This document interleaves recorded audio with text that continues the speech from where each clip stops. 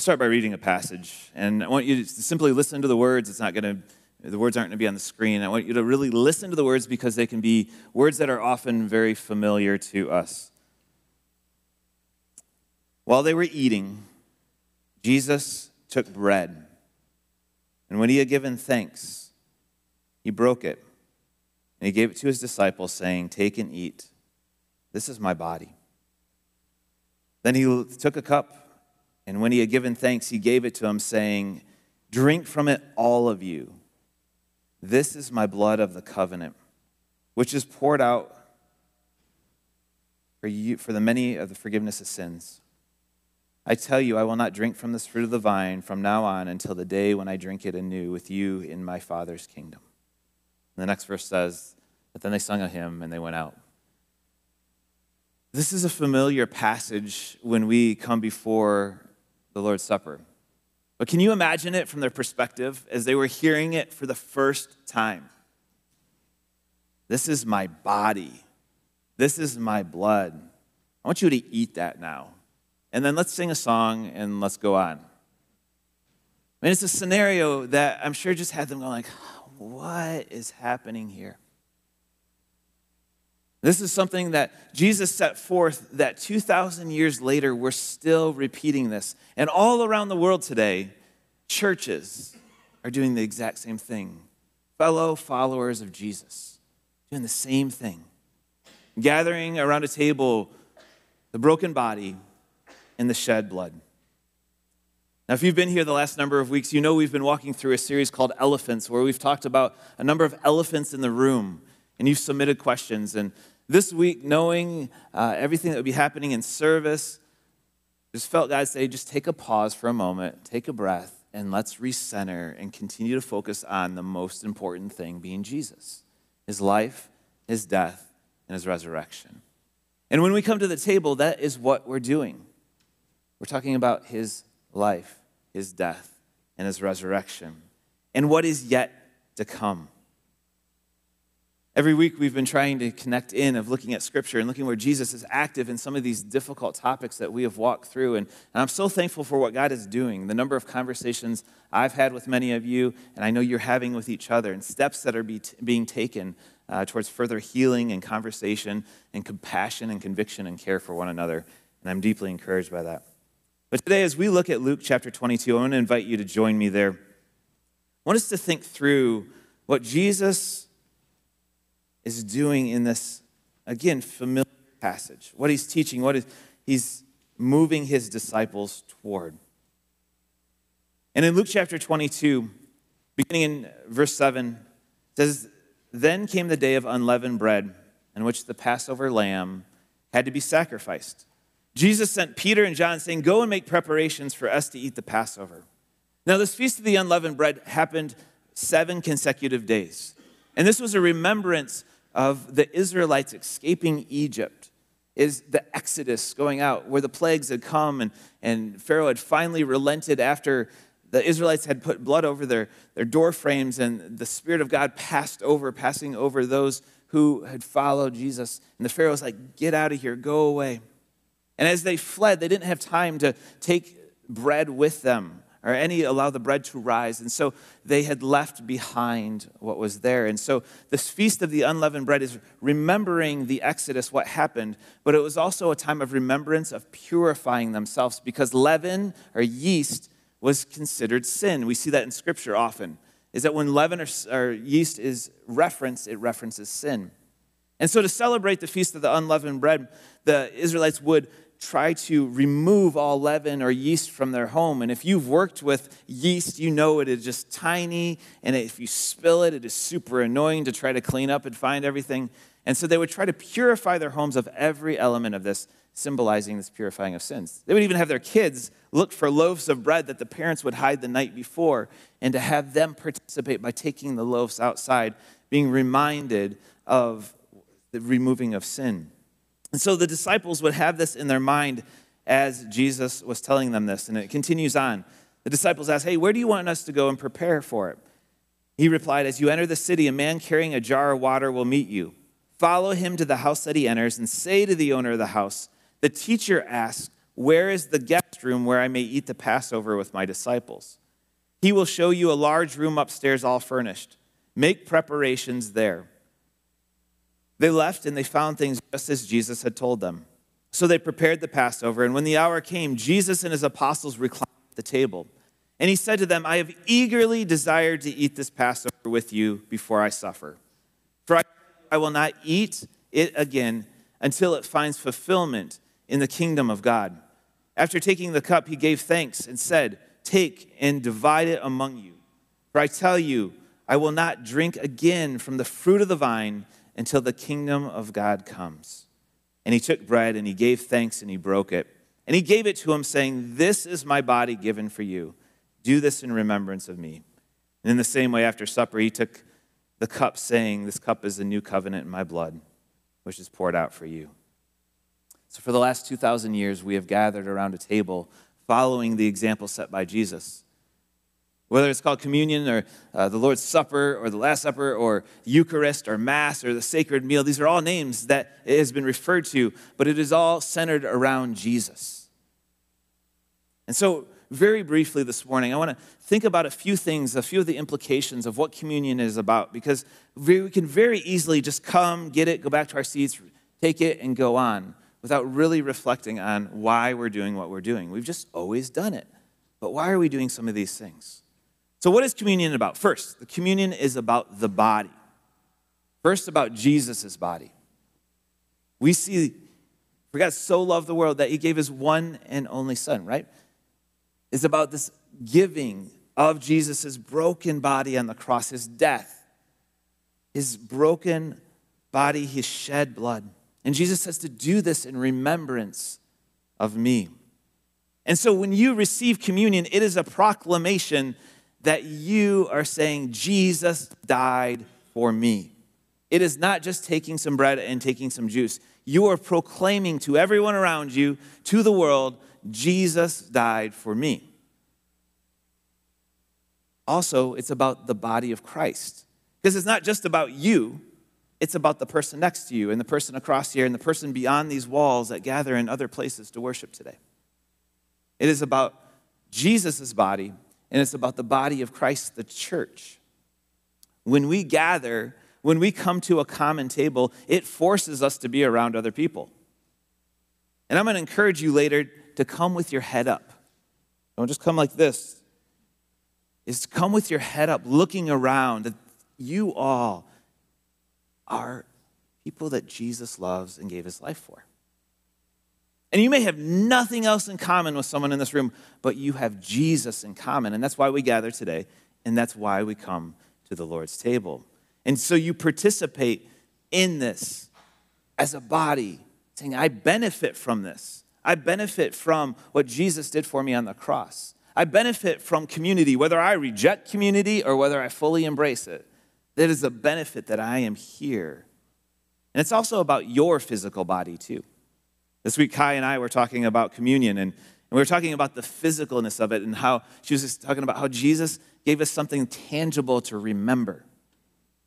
That we taste, we smell, we feel that crunch. It's these different senses in our body of remembering. So communion is about the body, but communion is also about remembering while we wait. We remember what Jesus did on the cross, and we wait for what he continues to do. I think about this in the sense of planning a vacation, right? So some of you are maybe already be thinking ahead to this winter or spring of where you're going to go. And so you are planning, or you've planned a vacation. And once that's planned, you're going to remember that, hopefully, you'll remember that you have a flight or you're traveling or you're staying somewhere. You'll remember that while you wait. And what you're doing is you're preparing along the way. And this is what Jesus did for us. We remember Jesus' death on the cross, and we know that he's going to return, that he's coming again, that he's not left us, is that there's this participation, there's this waiting, this being that we get to be a part of, remembering but anticipating what is to come. And in this waiting, Paul said in 1 Corinthians, a passage about communion, he said we're to examine ourselves. We're to not just mindlessly walk through life, taking in whatever it may be, but we're to examine ourselves. And these are moments that we stop and we pause and we say, have I been allowing sin in my life? Have I been justifying sin in my life? I mean, this is a great daily habit, but this is a definite checkpoint here today of I need to confess sin. I need to clean house. Paul wrote in 1 Corinthians 5, your boasting is not good. Don't you know that a little yeast leavens the whole batch? Get rid of old yeast so that you may be a new unleavened batch as you really are. For Christ, our Passover lamb, has been sacrificed. And don't just sit with sin. Get it out. Clean it out. So it's about the body. It's about remembering while waiting. And as I already mentioned a bit here, is that it's about receiving others. You're coming to a common table in unity. It's about what Jesus did for you and the person next to you and the person away from you. It's about remembering that it's about Jesus, not about us. In Galatians 5, Paul said this. He says, for freedom, Christ has set us free. Stand firm then. Do not let yourselves be burdened again by a yoke of slavery. It's this callback to the Exodus. Jesus has come to set you free. Don't be like the Israelites who wanted to go back when things got hard to Egypt. Don't be shackled by sin. It's slavery. No matter how it may make you feel in the moment, it's slavery. Stand in freedom with Christ. Confess that sin. Don't harbor sin. Don't just rest in the sin. Christ has come to set us free. It's about the body. It's about remembering while waiting. It's about receiving others in unity. And then finally, it's about a foretaste of what's to come. A meal yet to come in the presence of God. Paul referenced that just a moment ago as he stood here. Is this wedding feast. In Revelation 19, it says this, then the angel said to me, write this, blessed are those who are invited to the wedding supper of the Lamb. And he added, these are the true words of God. Is that, yes, we reflect and we remember the meal Jesus shared with his disciples before he went to the cross, but we also anticipate a wedding feast when the church is united with Christ. A day yet to come. And there's great joy. There's great joy in this, where all things are renewed and restored. This is the story of Scripture, from Genesis to Revelation.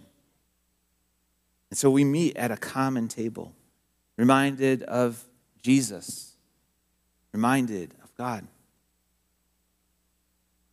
Jesus said this in John 6, I am the living bread that came down from heaven. Whoever eats this bread will live forever.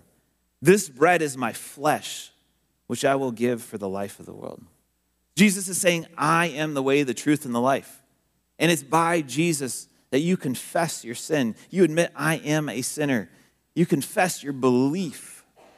I believe in you. And then this willingness to follow after. Following one of Jesus' disciples. And when we come to this table, we proclaim, Jesus died for my sin. That I am I'm participating in the benefits of salvation. And that as I come to this table, that I am a part of something larger than myself. There is the body of Christ much larger than myself. And there is a meal yet to come where all things will be renewed. Where all our heartache, our pain, and our brokenness, look at the face of Jesus. This just came to mind. I went and visited someone who's in hospice care right now this last week. And as we talked, she whispered, she could just whisper, and she said, I just want to be with my Jesus. And the faith that I witnessed in her and ministered to my heart is that she knew the truth and knows the truth and anticipates this meeting of Jesus. Her faith of, I want to be with my Jesus. I'm ready. And so today, as we come to the Lord's Supper, let us remember. Let us come with thanksgiving. Jesus gave thanks before he broke the bread. We'll read this in just a moment. So he came with gratitude and we are called to come with gratitude as well. So there's a humility and there's a seriousness of that. But there's a great joy in the anticipation of what's to come. That's why I said earlier, I'm going to ask you to come with your head up, looking at others, coming together, but also with a joy that Jesus is still at work in me and around me and calling me this final meal. But first, Scripture calls us to examine ourselves. So before we come, I want to pause. And I want to allow you to examine yourself. And Pastor Gerton used to have us do this, and I'm sure it was a communion a number of times. He said, when you examine yourselves, I want you to walk through your body. What do I need to confess that I've thought about? What do I need to confess that I've looked at? What do I need to confess that I listened to, I allowed my ears to be filled with? What did I say that needs to be confessed? In my heart, what do I harbor in my heart that I just hold in my heart that I need to confess? My hands, what have I done with my hands and the rest of my body too that I need to confess? And so today, as we examine, I want to pause, and maybe that's how you can walk through and examine yourself. Jesus is eager to hear your confession. Jesus is eager to forgive. He's so willing. We just hear that lie of like, no, that's too big. I can't give that up. Nope. Jesus is eager. He loves you. And so today, I encourage you, just in these few moments of silence, is to surrender whatever that is to him. The first time, or maybe for the 100th time, you take a few moments and examine yourself and confess.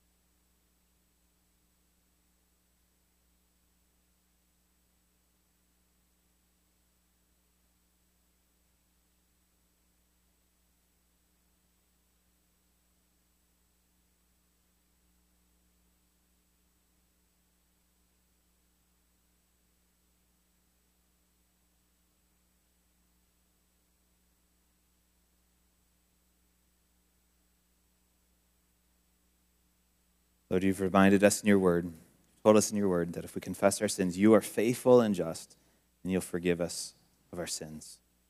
And so, Lord, thank you that we can receive forgiveness. And may we walk in that forgiveness, and may we truly turn from whatever those things were, are. Jesus, may we walk in your Spirit's power. God, may we walk renewed, knowing you.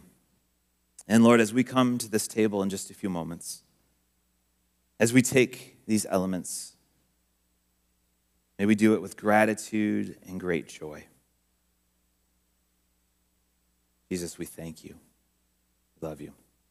Amen. I want to invite you, if you know Jesus Christ as your Lord and Savior, you're welcome to receive communion, and we take it as a body together. And so we're going to invite you forward in just a moment to come, and two different options for you is in the gold trays, double-stacked cups, bread on the bottom, juice on top, and then there's some pre-sealed cups in the black basket there if you prefer that. So you come and you'd receive that, or take that with you back to your seat, and then I'll lead us together as a body in receiving the Lord's Supper. So when you're ready, would you please come?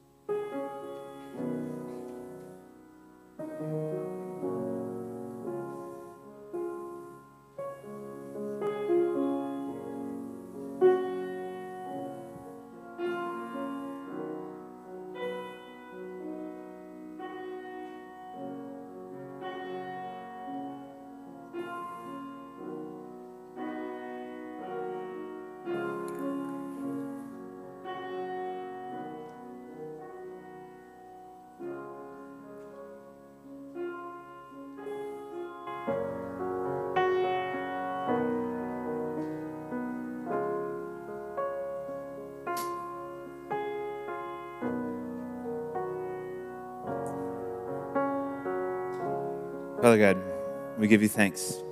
Thanks seems to be such a small word for what you did for us on the cross. Lord, know our heart. Give you praise. Say thank you.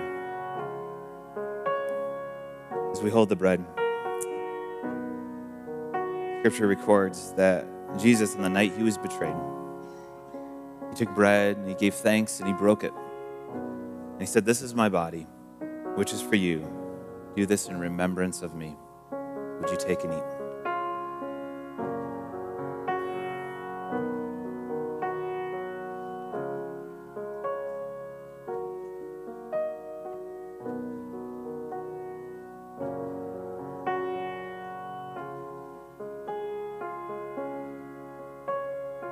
Scripture records in the same way after supper, he took the cup and he said this, "This cup is the new covenant in my blood. Do this whenever you drink it in remembrance of me." Take and drink.